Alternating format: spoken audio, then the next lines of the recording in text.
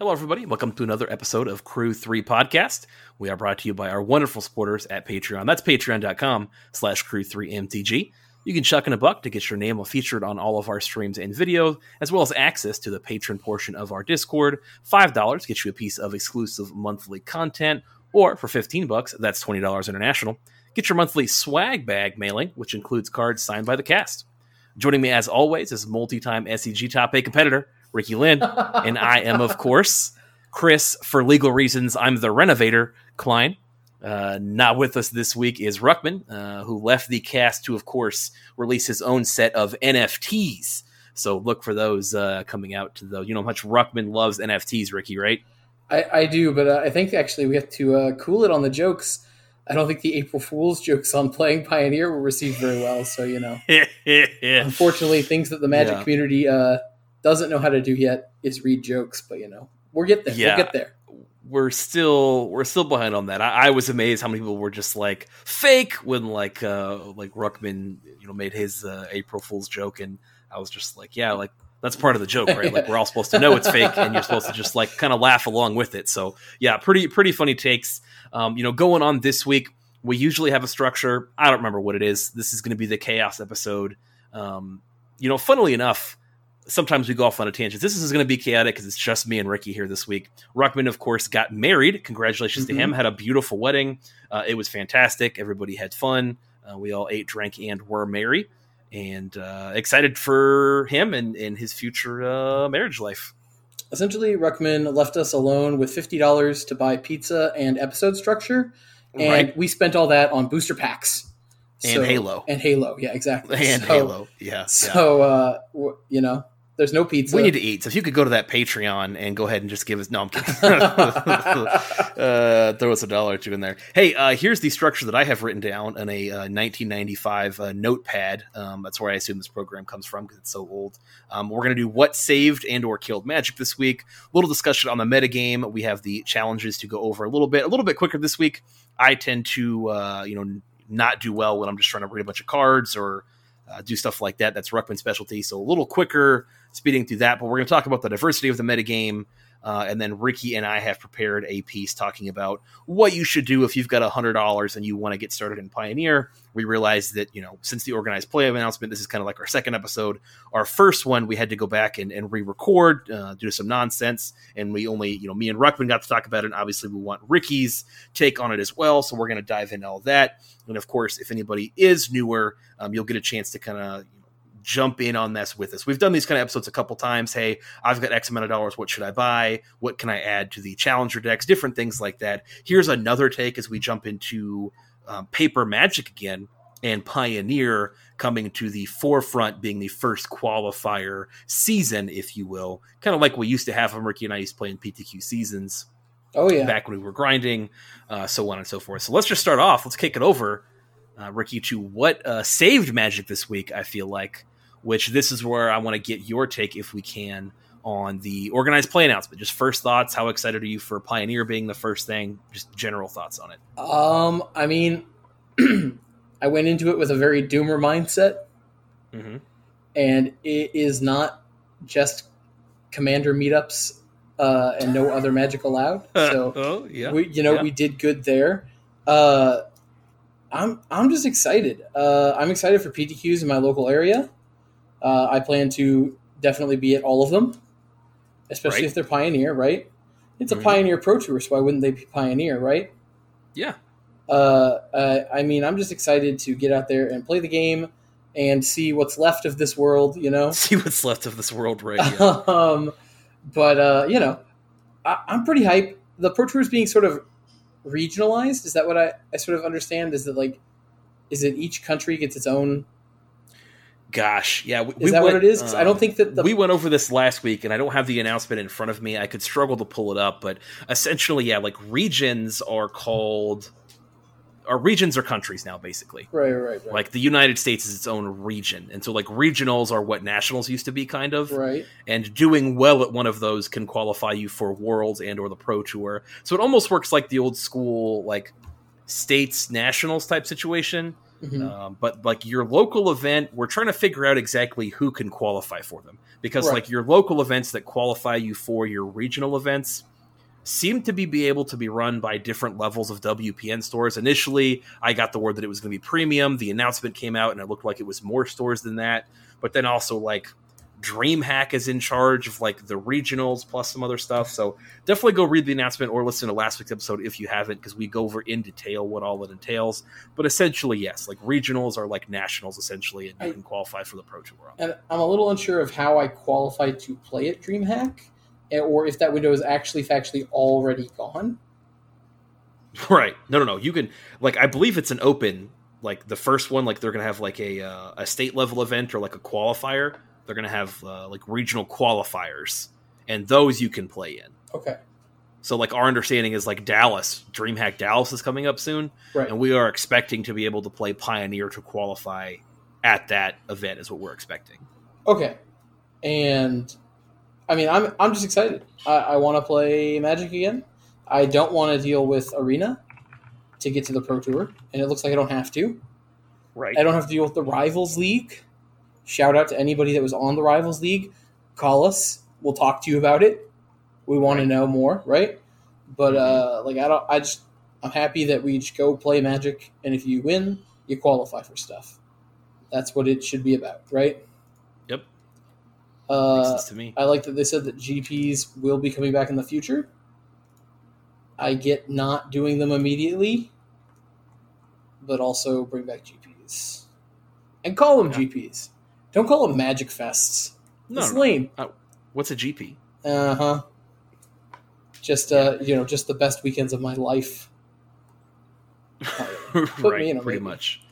Yeah. WPN Store Regional Championship qualifiers are the best place to play. On-site Last Chance qualifiers Friday at DreamHack, Sunday qualifiers at the DreamHack for the next regional championship. So it looks like you get to play.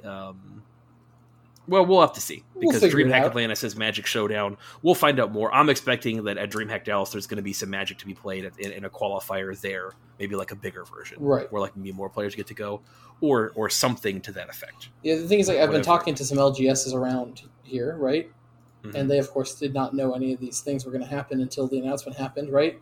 So now they're kind of getting a little barraged with, when's your PTQ?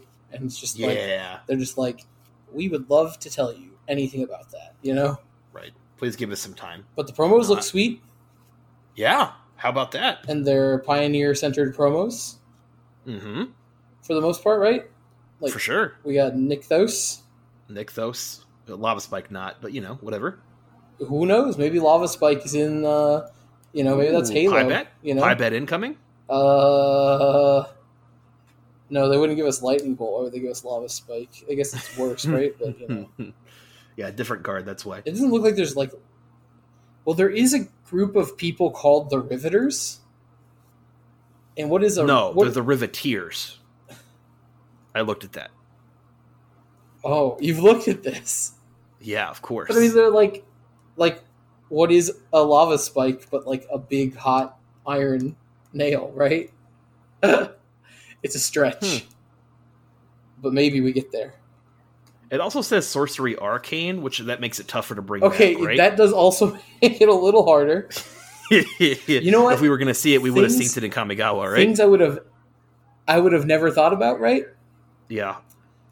You could have asked me about Lava Spike, and I would have sat here all day, and I would never have guessed it was Arcane. Yep. Yeah.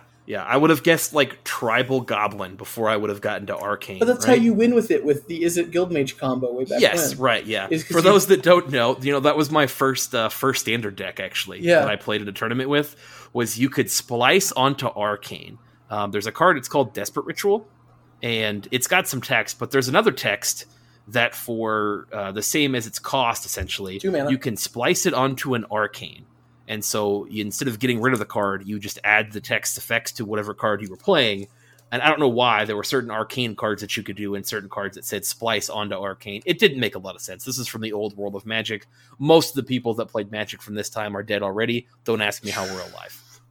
But back then, you could splice onto an Arcane, and Is It Guildmage let you copy a card, which at the time let you copy the effects on that card. So like your card got to add you mana and deal 3 damage, and as long as you had like 6 mana, you could just keep doing that. You could reveal your thing each time, add it to the text, copy it, and keep making mana and go to town on that. So I remember that because it was my first Arena deck, so you just brought me back. Well, it was like because you spend 1 mana for the Lava Spike and the 2 mana to splice it, right? Right. And then for 3 mana, you can copy a instant or sorcery that costs 2. Right. So you pay that, you copy the Lava Spike, which has the text on it. Yep. And once the first set resolves, that copy will resolve, making you 3 mana, which you then pay back into the guild. Pay it back to copy the spell again. And you, dome your opponent. Anyways, that's not Pioneer. No, it's not. But when I first played that, I thought I had to have 3 mana, and then I realized that you have to have 6 because you have to do it, and then you have to have the mana to copy it also. So I got into some trouble in a tournament where I was like, I was trying to do it for 3 mana, and then I realized you had to do it for 6. Thankfully, the time they caught me, I had the 6 mana anyway. But my first FNM, that's how that went. It's okay. There we go. At an FNM? Yeah. After Cold Snap released? After Time Spiral released? Yeah. I went and I played a Terramorphic Expanse. Sacked it to go get a forest.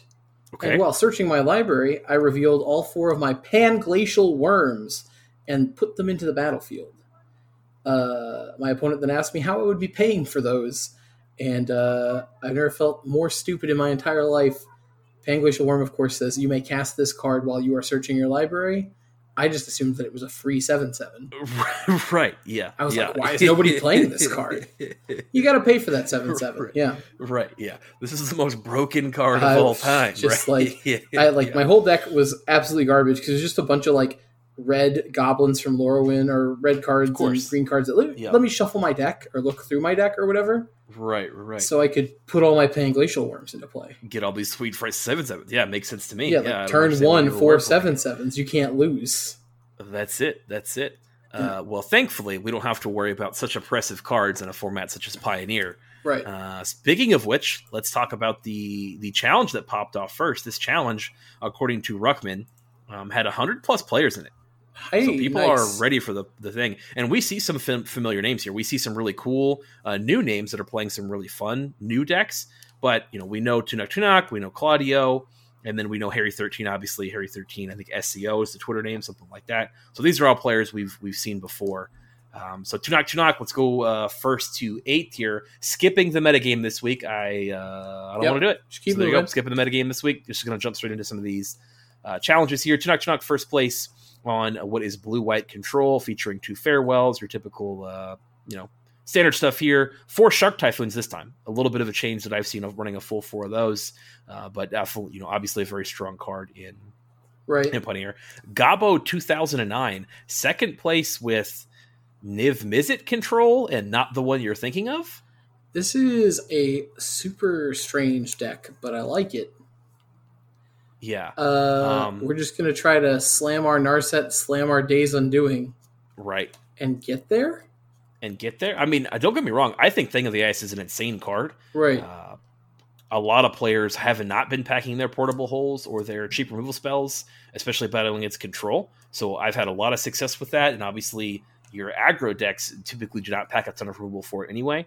Obviously, it costs 2, so it's kind of one of those dies to everything type effects. Right. Wherein it dies to your fatal pushes, it dies to your portable holes, so on and so forth. But still an insane card. Pretty easy to flip in response if you can or need to. And then we're finishing the game out with Niv Mizzet Parun. Parun or Parun? What do you think, Ricky? Parun? Sure. That means it's pronounced the other way. It was Pillar of the Parun. It was. Yeah. I'm sure that's a real word in English, and obviously we went to high school in Texas, so we barely know how to read or write. Right. So we don't know what actually that word is. However, Niv Mizzet Parun costs triple blue, triple red. It's a 5/5. I have cast this many a times in my life. It cannot be countered. It's got flying, and whenever you draw a card, it deals 1 damage to any target. Whenever either player casts an instant or sorcery spell, you draw a card. Pretty huge. I just want us to be casting Hullbreaker Horror, but maybe there's something here that I'm missing. I love this card, so I'm not going to argue with it. Well, because if you Days Undoing, you get to deal 7 damage, or you get to deal way more damage, right? Of course. I mean, you're going to be drawing plenty of cards anyway, so I think this card's fine. I just do think that this card, we don't have a lot of answers in this deck. Right? Our answers are like Flame Blessed Bolt, Fiery Impulse. We have no even Narset's reversal type effects, unsubstantiated effects. We don't have any of that. Right? Well, I mean, like we're just trying to get people with the. What are you trying to kill in this format right now? Right. You know, most things in the format will die. Winota. Well, yeah, Winota we can't kill. Yeah. Which is really not a good thing to not be able to kill right now. Yeah, Wandering Emperor. It goes down to 2.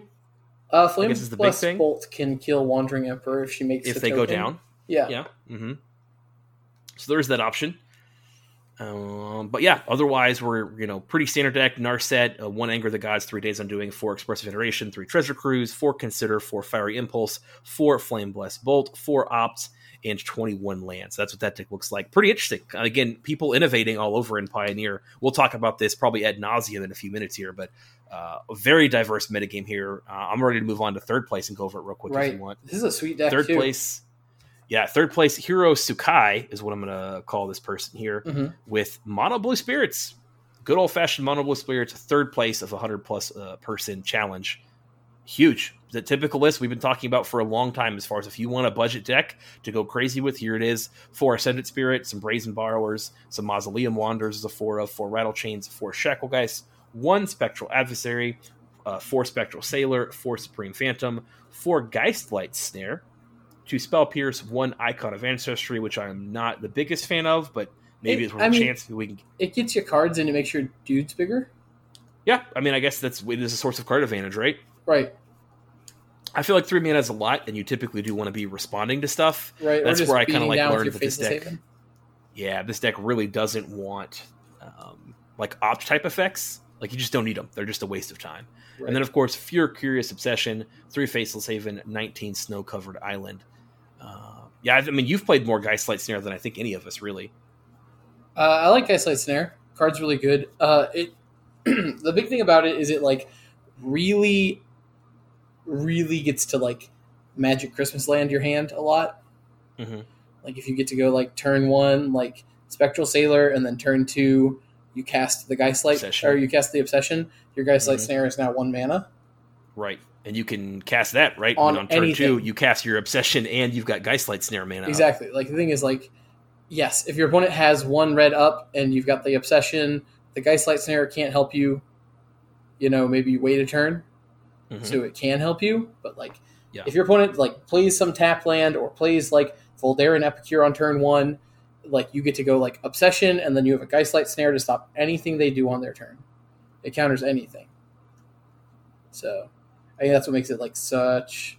I don't think Lofty Denial. Does Lofty Denial counter anything? Yes, it does, but it always costs 2. Mm-hmm. But I like it a lot. 2 Spell Pierce. The only thing I don't like about Pierce. this deck. Yeah. Oh yeah, back to Spell Pierces. No, go ahead.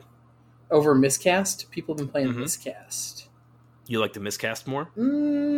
I think we're more in a Spell Pierce world. I think Spell Piercing with Wanderer, right? Yeah, I was about to say Spell Piercing Wandering Emperor. Mm-hmm. It's gonna feel real bad with that Miscast in your hand. For sure. Yeah. And Spell Pierce, again, just hitting those Planeswalkers, so important right now. I do agree with you on that. Mm-hmm. I don't like the sideboard options this deck has. Is the only thing I'm not a big fan of. I think the only ones you could really note are Mystical Dispute and Grafdigger's Cage, as well as just hey, look, I get more counter magic if I want it, or a couple Trixiness things if I'm facing another aggressive deck. I've got some Entrancing Melodies out of the board here, but so far, not a big fan of the sideboard options. Obviously, you're only one color. Do you like Blue March? I do like Blue March, actually. Even as just because again, it's kind of like a fog. I look at it as a slightly expensive fog. You can blink your own creatures and stop and save them from wrath. Wrath, yeah. Yeah, that's pretty interesting, right? That could absolutely be worth it. Your opponent farewells, and you just phase my dudes. Yep. Are you dead still? You're probably dead after that, right? And I think that's a good way to get around. The 4-mana uncounterable wrath that for some reason I'm forgetting the name. Supreme Verdict. Supreme Verdict, yeah, thank you. Or a substantiate. I think there's a lot of ways you have to look. One thing I'd be looking at is Narset's Reversal, which is really good against things like Thoughtseize, effects like that. I think the thing I don't like about Narset's Reversal is it gives them the card back. It does. But I think you're looking to play it against specific stuff. Otherwise, that card would be too powerful. For example, I'll talk a little more on about Thought Distortion. Right. But Thought Distortion, I think, is a card that just absolutely destroys control. Right. And the one counter to that is if that rises up, they're just going to play Narcissus Reversal in response. And it gives it to you back, but you're just going to it gets exiled, right? Because they copy the spell, shove it back at you, and you immediately get your hand exiled. Right, exactly right. Yeah, you don't get it back. Right, I know that's the huge piece of it. So I think the sideboard, I'm wondering if that maybe needs more looking at. But again, I'm not the one who got third place in this challenge. So there's some cards I'm excited about because I do love this deck, and I can't tell you how excited I am for this player. Good for them, by the way. Hopefully this is huge, and hopefully they're excited. But I'd be worth looking because, like I said, you can get around some of the wrath effects and whatnot out there by like you pointed out, either Blue March or Unsubstantiate, which we're both fans of, right? The only thing I would want to see on the sideboard, honestly, I think that Cage is fine, but I think that what's more important right now is Sphere. I think you can use Sphere also because I like Cage because Cage stops Winota too, right? Creature cards in graveyards and libraries can't enter the battlefield, right? Stop some of those shenanigans. Versus, again, I'm really questioning, do we want this icon? Do we need the extra Haven? Do we need the Melody even? Something like that? Or are there better answers? But I love the extra It depends Haven. on what your weak matchups are. Because some matchups you just have to sack. Right. And just move on to the next one. Any last thoughts on this before we move on to fourth place? No, fourth place is a lot to talk about. Is it? Yeah, fourth place is Claudio with Niv-to-Light. With the Celestis. With the Celestis. Well, we've seen that for a couple weeks now, I think, right? Right. This deck is just every time I see it, it's super. I used to dread it, but now every time I see it, I'm like, there it is. There they go, right? I'm excited. Uh-huh. I'm excited about this deck now. You're playing cards like Solar Blaze. That's cool. It is cool. And it's not a deck that I am ever going to take the effort to learn.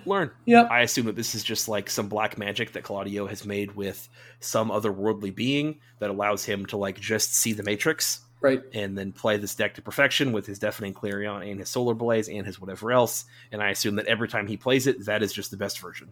That he has somehow figured it out, and he knows that now you're supposed to play one Solar Blaze, obviously, right? They've got Arlen Pax Hope in the sideboard. I didn't know that was a magic card. Hold on. Yeah. Oh, it's Daybound. Okay. Yeah, because you can flip it with the Celestis. No. That you can. You've also got a D-Spark. Campbell. Oh, yeah. I love their soup. Campbell? Yeah, pretty good soup. Lavinia, also random hoser card to Lotus Storm. Yes. Yeah. No, I think I think too, man, if you just wanted to hose a lot of the top decks and just be the most hated player at your local event, there's an artifact for every deck that just hoses whatever deck that it is most of the time, whether it's Dampening Sphere, Grafdigger's Cage, Ratchet Bomb, whatever you might have, and just Weird Inventions in this format, and we're about to see that card go crazy, I swear.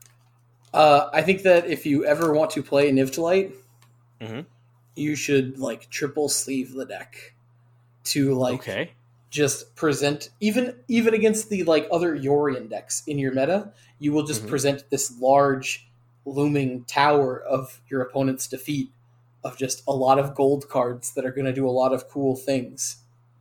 Yeah, this version isn't a Yorion deck, but we want them to think it's a Yorion deck. Right, exactly. Let's this just 60 card, make it bigger. This 60 card pile looks like an 80 card pile. You know what I mean? Right.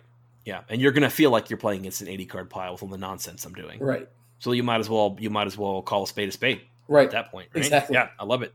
Hey, here's the only copy of Winota in the top 8, surprisingly, with I Love You. And as much as I do love you, Ricky, that's the name of this player here in 5th place. Right. Playing good old-fashioned Winodia. Wow. It's been a long day. I had a ceiling collapse on me today. My God. That's how my day went. So there you go. Hey, Asika's Chariot, something I'll talk about later. It's $3. Can you believe that? I can. I think most people think it's the Magic Arena version of Asika's Chariot, which is bad. Sure. I'm just kidding. That's a joke. But that's what it is, right? No, they must have assumed it got nerfed in real life too. Right? That's how alchemy works. If you die in the game, you die in real life. Right. And that's what happened to Asika's Chariot. What I like the most about this build, and you're going to hear me saying this a lot, actually, about a lot of decks that I'm going to be seeing here in the future, is that, I think that Llanowar Elf into Fable of the Mirror Breaker is a very, very, very strong opening.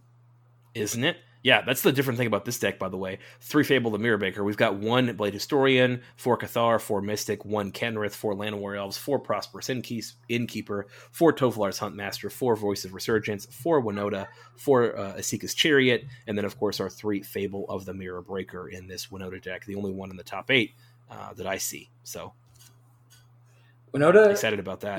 You can, you live and die by the Winota. Right.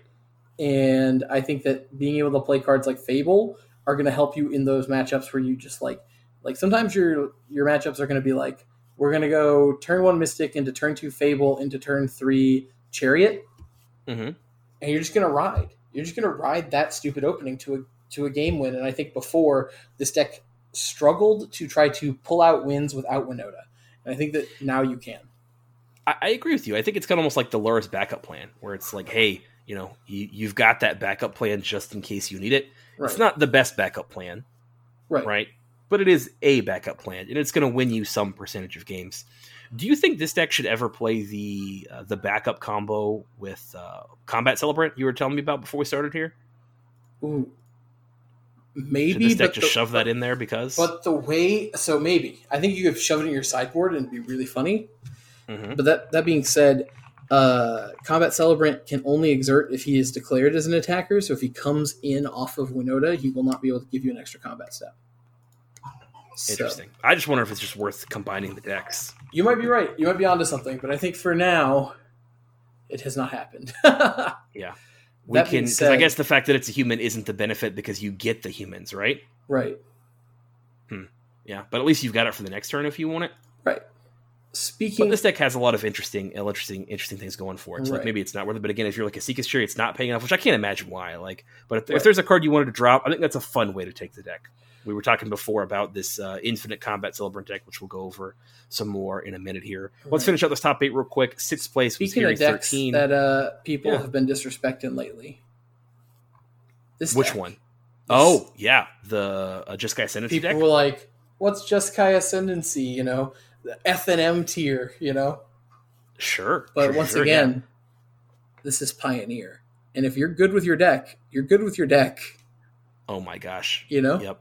Here we go. Let's go through this. I'm not going to particularly go over the preliminary, but then we've got a lot on our mind, and Ruckman normally doesn't let us rant this hard. So let's just, Ruckman's not here. I'm just enjoying this challenge. It had over 100 players. Let's, we're taking it, free and easy down the road we go, That we are. Let's just go over this deck list real quick, just in case you guys don't know. Ascendancy, one of the, top decks of the metagame pretty recently. And, we'll see how things shake out with all the attention that Pioneer's getting. Got really big got with one Midnight Narset Hunt. Harder of Veils. What's that? It got really big with Midnight Hunt, but it's sort of fallen off since then. A little bit for sure. I think Winota's taken over as like, hey, this is a consistent deck, right? Like people love spinning the wheel, and so it's exciting. And so there's other stuff going on. But Henry 13's deck is 1 Narset, 4 Sylvan Caryatid, 4 Expressive Iteration, 4 Sylvan Awakening, 4 Consider, 3 Dig Through Time, 2 Fiery Impulse, 1 Mystical Dispute in the main deck, 4 Opt, 1 Spell Pierce, 2 Portable Hole, 2 Chain to the Rocks, 4 Jeskai Ascendancy, and then 24 lands, bringing it all together. Obviously this deck here, the objective is to turn your lands into creatures, or have creatures that tap 4 mana, and then whenever you cast a non-creature spell, you untap all those cards. The combo here is with Sylvan Awakening, which turns all your lands into 2/2s, which still tap for mana. So because they're creatures, Jeskai Ascendancy untaps them, and every time you cast a spell, you get to cycle through your deck and make your lands massive, and then attack for the win. So that's the objective here. In case you haven't seen that deck before, it's a little bit, I'd say, more of a unique combo deck.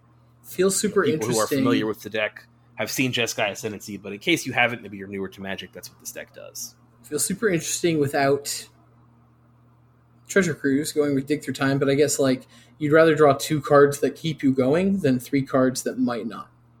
That's the thing. It's the more I play, I do love me some Treasure Cruise, but right. Dig Through Time, getting you 1 less card, but it's cards that you want, most of the time, right, from your top 7, right, has really been huge. In any kind of deck where, you don't have the redundancy, and this deck kind of does, but, there's a reason that we talk about Thoughtseize not being that great against Arclight Phoenix, right, because the deck does one thing. It puts Phoenixes in the graveyard, and it casts cantrips. Right. What part of that are you going to disrupt if you take away 1 card? You just cost yourself 2 life, if you can find the one thing they couldn't cast, great, or find the 1 card that's good against you, maybe it's the Sweltering Suns, or the sweeper that they play, then you got that, good for you. But generally speaking, the deck is so redundant. A Thoughtseize isn't going to get you where you want to go. The deck just does the same thing over and over again. Right. So those decks tend, any 3 cards are better, right? You just rather have the extra card. But any deck where that's not the case, I feel like if you can kind of test that, if a Thoughtseize is good against you, you probably want Dig Through Time. Right. That's some kind of litmus test. I don't know if it's a good litmus test, but it's a litmus test. You should be impressed that I know what a litmus test is. There you right? go. That's impressed. how I feel. I'm impressed. So here we go. You being the royal you, our listeners, of course, should be impressed that I know what a litmus test is. So that's how we'll talk about that, I guess. 7th place, we got Phoenix. 7th place, we got Phoenix. And just Heir Phoenix. Of Elendil 5. Yeah, this is Oops, all Phoenixes? What do you want to call this? This is a spooky deck list, in my opinion. I've been playing Phoenix for a long time, but there's no Treasure Cruise. Right. There's 3 Temporal Trespass. Yeah. And there's only Phoenix. This feels real aggressive. But, if we're, the super aggressive Phoenix, why would our Fiery Impulses, maybe those should be Play with Fires? So we can get actual aggressive? Sure. But, yeah, just to go to the dome, right? Right. And the main decking of the Jace, Wielder of Mysteries, is, I think, a little... It's something. It's something, Yeah, I think people are experimenting, and that's fine. I begin, like you said, I'm interested to know, with so many players, you do get more variety. Mm-hmm. And so, a random deck in the top 8, who knows if this will stay? Who knows if this player even ended up liking this final build, or if there's changes they would make, right?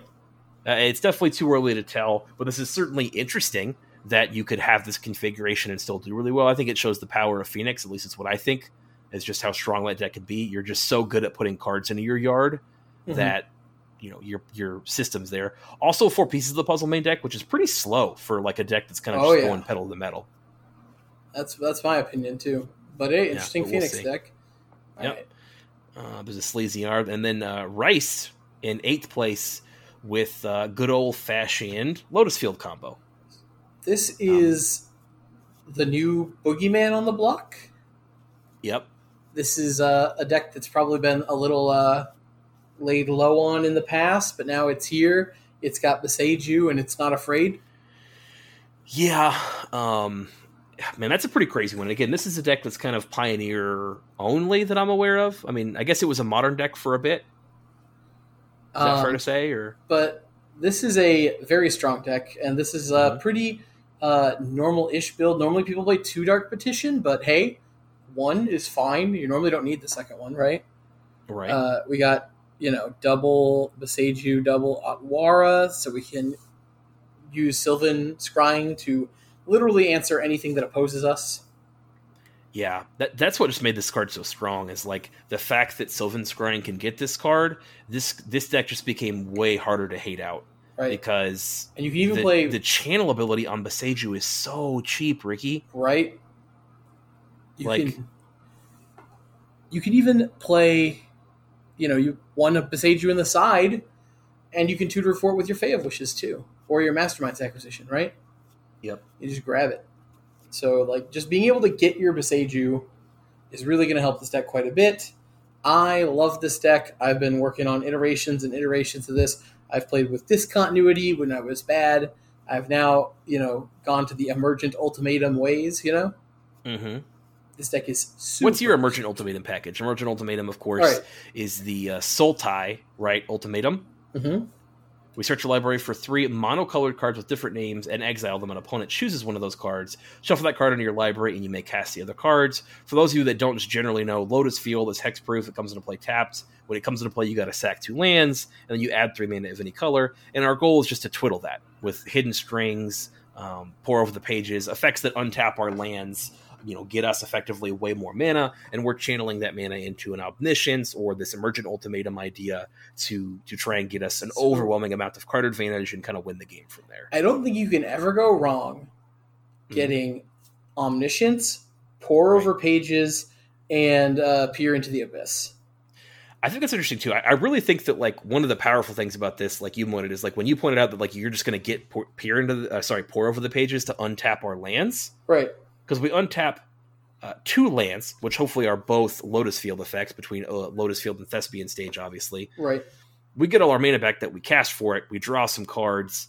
I was almost even wondering if we just get like Omniscience, which they pretty much are never going to give us, Pour Over the Pages, and even like a Balaged recovery. So sometimes where it's like if I'm doing well enough, I just get my Omniscience back, right? So sometimes it shuffles into the deck. Whatever. That's true. Yeah. Right. You do not. That's right. Yeah. Thank you for correcting me. The Emergent Ultimatum does not put the last card into the yard. It shuffles it into the library. So the thing is, there are times where people will pick they'll pick stacks that I think are a little sus, right? Mm-hmm. And if your opponent like picks stacks like something like Peer into the Abyss, Hidden Strings, Omniscience, right? Then you give them the Hidden Strings and the Omniscience, right? And they only drew one card that draws them cards, right? Mm-hmm. So, like, the thing with the Omniscience, Pour, and Peer into the Abyss packages, they can't give you the Omniscience, right? So you're going to draw 3 cards plus half your deck and untap your lands.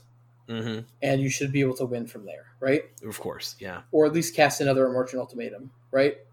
Mm-hmm. If they give you Omniscience and Pour Over the Pages, that's still fine because we're still going to draw 3 cards with Pour Over the Pages, in which we have those 3 cards to try to find ways into our bigger cards with Omniscience, right? Yeah. So I think this deck is very sweet. It is sat around forever. The new hotness is the sideboard playing 2 Sphinx of the Final Word. Yes, to just I saw that. End the game like that, right? Mm-hmm. Path of Peril is also a new wrath that they get to play. It's better than Anger of the Gods because you can cast it for 3 to kill all the low drops, and if you have 2 Lotus Fields, you can cast it for 6 and just kill everything. Mm-hmm. And of course, you can always just combo off and win with Approach the Second Sun out of your sideboard. Deck is sweet, and being able to play out of your sideboard is very, very fun. And we'll talk more about this, actually, probably almost right now, right? Almost right now, yeah. The thing I wanted to point out is that there was also a preliminary that happened either today or yesterday as of recording this. It has some fun decks. A lot of them are Rakdos-based. So, like, Rakdos seems like a very solid place in the metagame. As you look at the top 32 of, like, again, this 100-person plus challenge here, you do start to look at and see some repetitive or different themes of Rakdos that seem to do very well. They at least competed with these decks. They were strong enough to make a top 32, and there's quite a few of them. I mean, like outside of the top 8, you see several different Rakdos decks. I wanted to point out that in 5th place, you have a Lotus Field deck that is playing Leer, which I do kind of like to get your cards back. Maybe you don't need it. That's a normal. But I do really like Leer. That's another cool one to pick on the package, right? It's just like if you've already gone through quite a bit of your deck and you finally get a late ultimatum, like Omniscience, Leer plus something, right? Is just sort of like, well, now what, you know? Yeah. Can the cards all be blue? Yeah, sure. They can all be blue. As long as they're monocolored cards with different names. Yep. Okay, sounds good to me. Yeah, because I mean, I like Leer, where it's like, well, geez, now if you give me my untap effect and either of these cards, it's insane. And right. So it's like, if I get my Omniscience and my Leer, like, yeah, I'm down cards, but like, if you don't kill me next turn, right? Like, I get cards from my yard, I get cards from my hand. You know, seems like a win-win. So I do like me a Leer or so, just to like help push the deck along there. Right. So that's just what I was going to mention there. I think that's a fun card. Otherwise, obviously, go check out this challenge yourself, to check out the rest of the decks. Go ahead and make sure that you also join our Discord if you haven't already. It is a free to join Discord where you can talk about these decks if you've got questions for us or our community, who we've been with for a long time. We've been doing this for 2 years now. They will give you plenty of overview or advice on some of these decks. In case we have any questions that we weren't able to answer in the course of this podcast there. So we'll call that the metagame in preliminary for the week. So, Ricky, what do you want to jump in now? You want to jump in this? I also wanted to point out the diversity of the metagame. We can jump into our $100 stuff now. We can do it in a minute. What do you want to do? Let's see here. I think we jump right into the $100 plans here. Let's do it. So I'll just go over this real quick. We presented a challenge this week where each of us was going to say, hey, you're kind of new, either brand new or pretty new to the format. How do you best spend your $100 to just get you started? Right. So my thought is kind of like, especially because like, I know that like people have been playing in paper events and stuff like that, but like right now we're talking about actually getting out to like PTQs and like Pioneer events in paper becoming more of a normal thing. Right. Mm-hmm. So I'm thinking about all the people who've not been buying paper cards. They've been playing on MTGO, grinding Pioneer, or even if you're completely new, you're getting out there. But a lot of people are coming into Pioneer with, very, very little in their collection or no collection even, right? Right. And I think that especially with now how the market is changing with Pioneer cards going up gosh. right now, Yeah. I think it's, I wanted to make another kind of like, I didn't want to just like, what's a deck that we can build for cheap, right? I wanted to, for $100, can you get as close as possible to essentially could you get a playable top tier deck or close to one where you're positioned to buy the rest later? Sure. Or even just like essentially investing in like an FNM style deck and then also cards that are going to be helpful down the line in further Pioneer decks. The best way you could spend $100 with an empty collection on Pioneer was the prompt. Right. Absolutely. Well, why don't you go first? I think yours, honestly, I would just I pretty much agree with yours is also what I'm going to say. Right. So I really like what you picked up for this week. So why don't you present first? Mine is a little more lame. I guess I'll just go ahead and say it. Oh, I think, I don't think there's no lame answers here. And I'd like to see what Ruckman does when he gets back with this, right? Yeah. I think I might have actually gone over by like $1 or something. The first thing is on Amazon.com right now. And I took screenshots of the checkouts and stuff like that. And I did not want to mess with TCG Player. I have the proof here. I have trouble with TCG Player personally because I'm old, I guess. But like just having to pay shipping 20 million times is a little frustrating. So I just used Card Kingdom as my singles shopping. And I know that I overpaid a bit. But for $100, 37 of it, $37.95, I guess, was spent on the Lotus Field Combo 2021 Challenger deck, which does come with a lot of interesting cards for us that actually do hold value, in my opinion. Okay. Comes with 4 Lotus Fields, which is very important, right? If we wanted to buy Lotus Fields outright, I think they're getting up there now, actually, finally. Sure. The Lotus Fields are currently like $5 each, so that's about $20 right there. And then our Omniscience is $15, worth of value in there, so we're up to $35, And then from there, all the commons and uncommons that we're going to get like an Approach the Second Sun. We're going to get some Peer into the Abysses and other cards like that to really fill out the deck. I really think you get your value of the $37 there rather than buying the cards individually. Of course. And then I went on Card Kingdom with my remaining $60-ish to spend. I bought 2 Balaged Recoveries because they don't come in the deck. They are an uncommon, but they're currently $6 each. So 2 of those, $6 each is $12, right? We bought one. That's my math. One Behold the Beyond at $1.29. 2 Dark Petitions at $5. They were $5.49 each. 4 Emergent Ultimatums at 99 cents each. 4 Shimmer of Possibility, which is a random Ravnica Allegiance card. It gets you 1 deeper than Strategic Planning does. And for only 35 cents per card, I think it was definitely worth just picking up. Yeah. And then the big boy, Uno Beseiju Who Endures, currently at $32.99. I can see this dipping back down to like $25, but I don't think it'll go any lower than that. Yeah, I mean, it's such a good card. And again, I do think that it changes a lot in this metagame, given how good the artifact hate cards are. Right. I just think that, yes, the top tier decks run 2, and the top tier decks run Botanical Sanctums, which we don't have.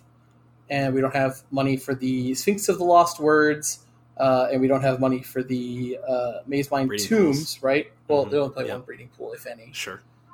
But I think that you'll have a very, very, very competitive version of the deck. The 1 Beseiju gives you a target for your Sylvan Scrying, right? Which is, once again, the amount of better your deck gets for the first Beseiju compared to the second Beseiju is higher. Yeah. So I think that with this all, the shopping cart comes to $62.60 plus the $37 from before, roughly $100, right? And we're not going to pay shipping at Card Kingdom or on Amazon because we're Prime members, right? Mm-hmm. So that all said and done, I think for $100, you basically have very close to top tier Lotus Storm built. Absolutely. Your cards aren't going to be flexible into other decks, but I do think that currently Lotus Field is a tier 1 S tier deck, according to Playing Pioneer and their analysis there. So Sure. I just feel like for $100 being this close to a perfect deck, you know, if you added $50 next month after this $100, right, you'd have it all, in my opinion. 100%. Yeah, I mean, I think there's even a lot of different ways you could take it as far as making some swaps of cards. Like Lear's not very expensive either if you want to play one of. Right, she was I $8. really like this. Yeah.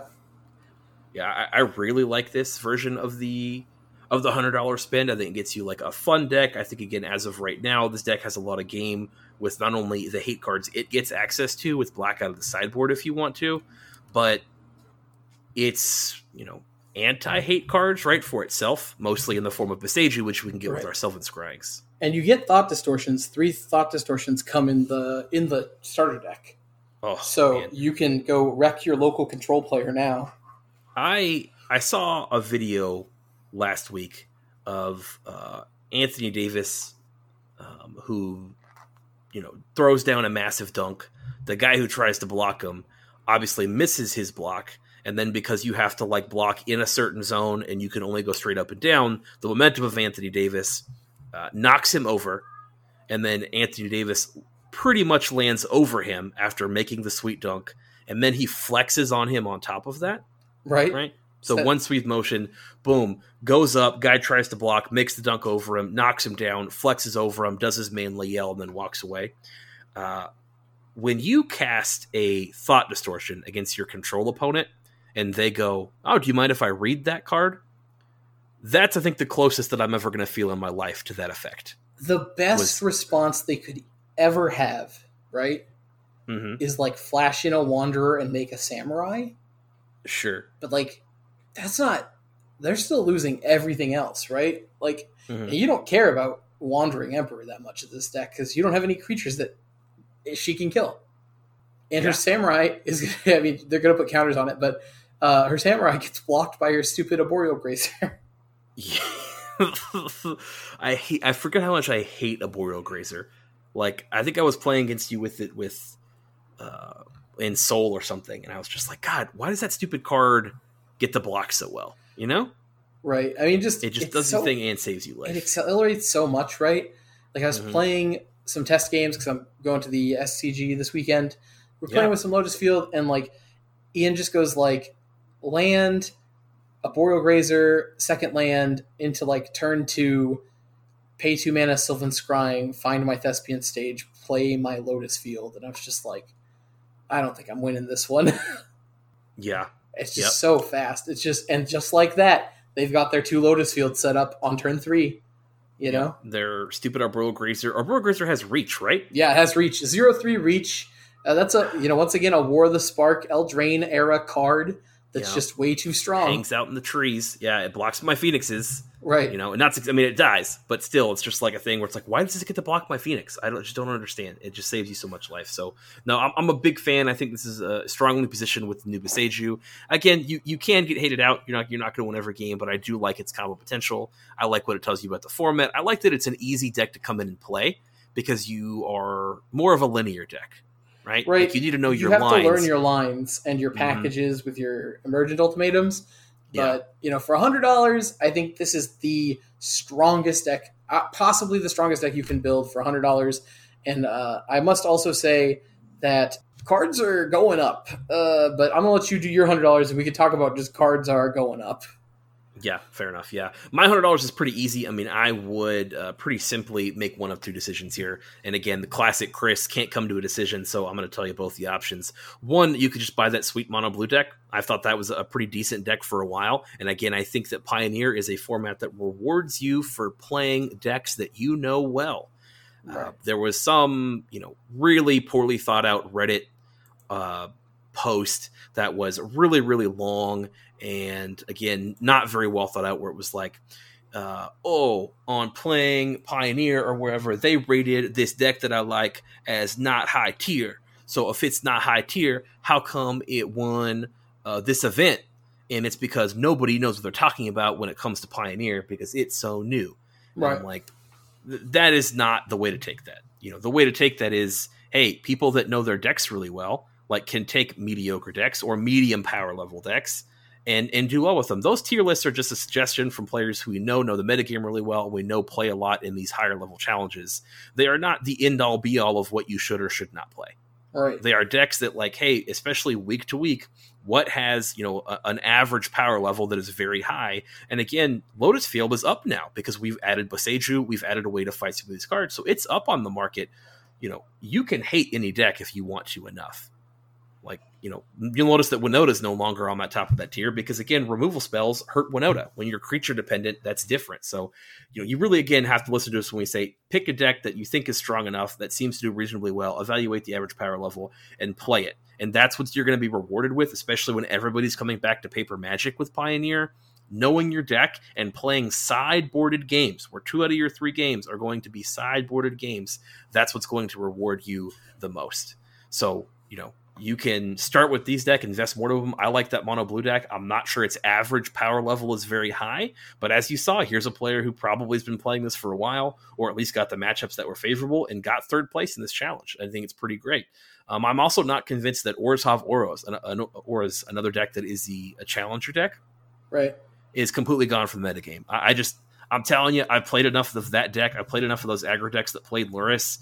And there were games where I forgot about Lurrus. There'd be times where I just completely forgot Lurrus was a card, and you're just still smashing your opponent's face. So I think that Orzhov Auras is a very resilient card, and that deck's so cheap that you can pick it up, and Light Paws is such a massive addition for only $1, right, that you can really, really go crazy. And the deck has options with Thoughtseize, which you can easily pick up 4 of at $15 a card and complete that deck out. You can buy that Challenger deck for $25. Actually, looking here, the actual 3rd place deck right out of the challenge currently sells through Card Kingdom for $100, $101.20. But if you cut the 3 Icon of Ancestries, you will end up saving $11. You have $10 more to play with how you want. Yeah, use it on fun sideboard cards and try things out. So I think the most important thing is, like, get a deck going, right? Because the format is still very accessible right now. People that remember back in the day, the PTQ seasons, when we had extended as a format, extended cards would rise in price and they would go back down once it wasn't the format anymore. So people are picking up their cards. It's still a good time, I think, because, again, we've seen that they're committing at least to Paper Pioneer for now. So there are still, I think, some good values I'll go over after this. But, again, I really do think that Orzhov Auras is another great pickup because of how we've seen that deck do well over time. With the, black and white have the best sideboard cards. Right. So you get access to great sideboard cards, you get access to Thoughtseize, you get access to a deck that we were killing people on turn 3 with. Turn 3 or 4, we're sitting there dealing 15 damage. You can go back and watch some of the first videos we did on the Crew 3 YouTube channel are covering this Orzhov Auras deck and how quickly you could just beat face down with all that glitters. And then, of course, Ethereal Armor, right, is the 1-mana version of that. Which one? Ethereal Armor? Yeah. Ethereal Armor is the one that gives you the +1/+1 for each other enchantment. Right. So there you go. So that's what I wanted to point out there. And again, either of those gets you huge with how inexpensive the Challenger decks are in general. But Challenger decks are still, I think, a great entry point. You can go back and listen to our episode on how we would upgrade them, which we did a few months ago. And then the professor also did a video on that where he was talking about the Challenger decks and what he would do. Do we have anything to do with that? No, we did not have anything to do with that video. Okay, gotcha. We do a lot of the top fives. Work with the professor. Yeah, with the top 5s and whatnot. But we also did a thing on that. We loved his take on it. Definitely a place that I would start with your $100. I looked at some also value cards that you could pick up that I think are really good pickups right now. What do you think are good pickups right now? I think Asika's Chariot at $3 is kind of a no-brainer. You know? That card I think is playable in Standard. I think it's an insane card in Pioneer. There's several decks in it can come in. It helps you avoid Wraths. It's not quite Looter Scooter level of power because it does cost you the green, but I do think it is played in quite a few decks that are doing really well. That's an interesting take. That's for sure. I also like looked the at card. Light Paws at $1. I thought was just really, really good. Yeah, the whole Wars of Wars deck I think is really cheap, and Isn't it? I don't think the deck is dead. I know it's not showing up right now, right? Mm-hmm. But like the deck still has legs, and I think that it's going to have very few legs against control. But I think once we get into more paper events, you're going to be able to dodge control. And I know this is sort of a weird thing to say, right? Mm-hmm.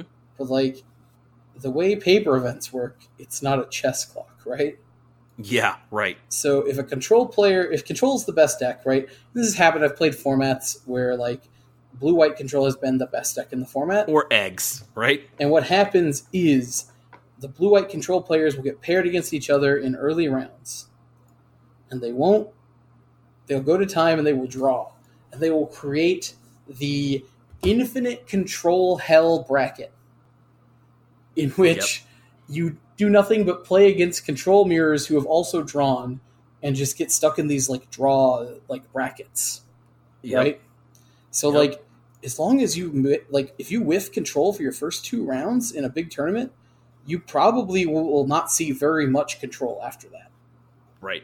Control is very hard to play in paper. You have to play incredibly fast and really know what you're doing. You don't get to tank for even 60 seconds, really, and decide whether or not you're going to kill a certain creature. You need to know before those threats are being played what you're doing.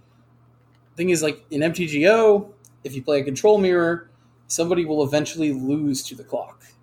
Right. Like, if you're not going to put either somebody's going to get too far behind in time on the chess clock, so they're going to play poorly to try to speed up the game, or, somebody's just going to, neither player is going to play very quickly, and eventually one player will just get down to 4-minute mark, and the other player is just going to, like, let them struggle on their time, Yeah, absolutely. The last 2 cards I put here were Fable of the Mirror Breaker, which I still think is a fine deal for $5 because there are a lot of kinds of decks playing this. You should have picked it up when we talked about it 2 weeks ago when it was like 50 cents. Right. And we mentioned that. That card's obviously insane. The last card is Thoughtseize. Thoughtseize is a good one. Honestly, like, I know it's $60, right? If you bought a set. Yep. Right. But like then $40, you could probably buy a majority of like some mono black deck and then hope to build into Rakdos decks later. I think that's a great point. Yeah, I think that Rakdos decks do a lot right now. I think there's a lot of variation there. I think those decks typically reward high skill levels of play because you don't play a lot of wraths. You tend to need to balance your threats with your answers. And when you are playing said things, what effects have to be answered, or when can you save your removal? So just decks that I think reward a lot of skilled play, and decks that I think you do see doing really well now. I think, unfortunately, they're kind of more 50-50 on the metagame. I don't think there's a lot of decks that they're super favored against. I think they're just decks that you can bring and just do really well if you play really well, right? You hope to hit certain matchups. Certain matchups are better than others, but I think you're kind of more even against the field is the idea I get with those decks. Mm-hmm. So decks that you might not spike a 3,000 player tournament with, the more players, the more you tend to want to just try and win your variance matchups. But in smaller events where, the metagame, hey, your local event that's going to be an regional qualifier or whatever, a deck that I'd love to see played. And I love your idea of starting with mono black. That's what Thiago Saporito, the pro player, has been playing for a long time in Pioneer and doing really well with. So play your mono black, go look up some old decks on that and innovate that and go from there. And then build it into Rakdos. Also, the Rakdos lands, man, they're climbing, man.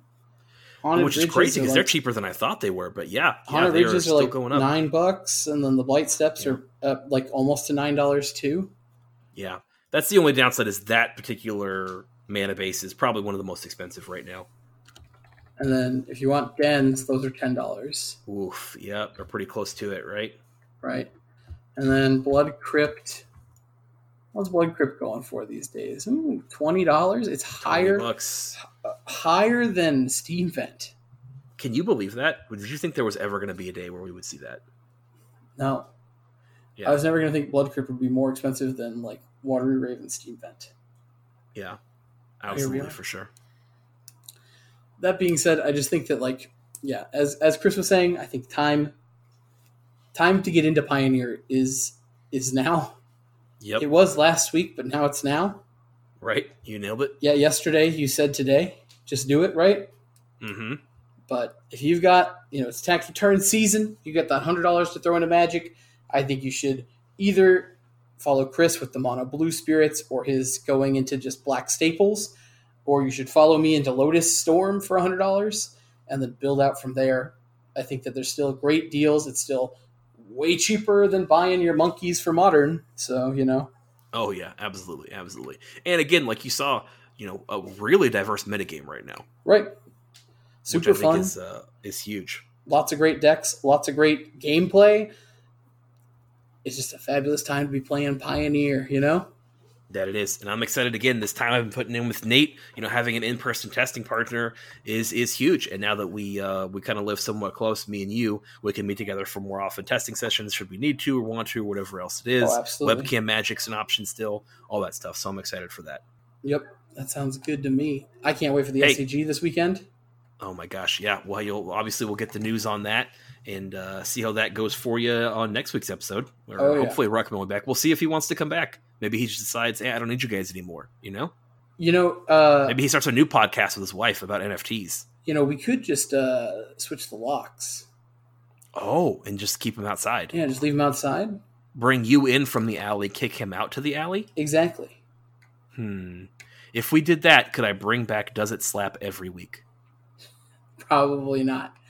Dang it. Hot Takes will also have to stay out in the alley with him. Oof. Well, I'm not sure how I feel about this then. We'll have to see. We'll take a Twitter poll. You know what? If he brings me literally anything from Disney World, he gets back in. Really? I'm that Anything, I'm that much of a pushover, Even the invisible dog collar? He brings me like some little pin that's got Goofy on it or something, or Max. The son of Goofy. The son of Goofy, okay. Right. Max. I'd be pretty happy, So Fair Ruckman, enough. if you listen to this episode and you're still at Disney, I don't know, have fun at Disney instead of listening to us. Right. But everybody else, He could listen while he's waiting in line for literally any ride. Literally there. all the rides, right? Yeah, literally any ride. He could just listen to us on the while waiting for it. That makes sense. Speaking of waiting, Let's wrap this one up. Let's wrap this one up. Sounds good.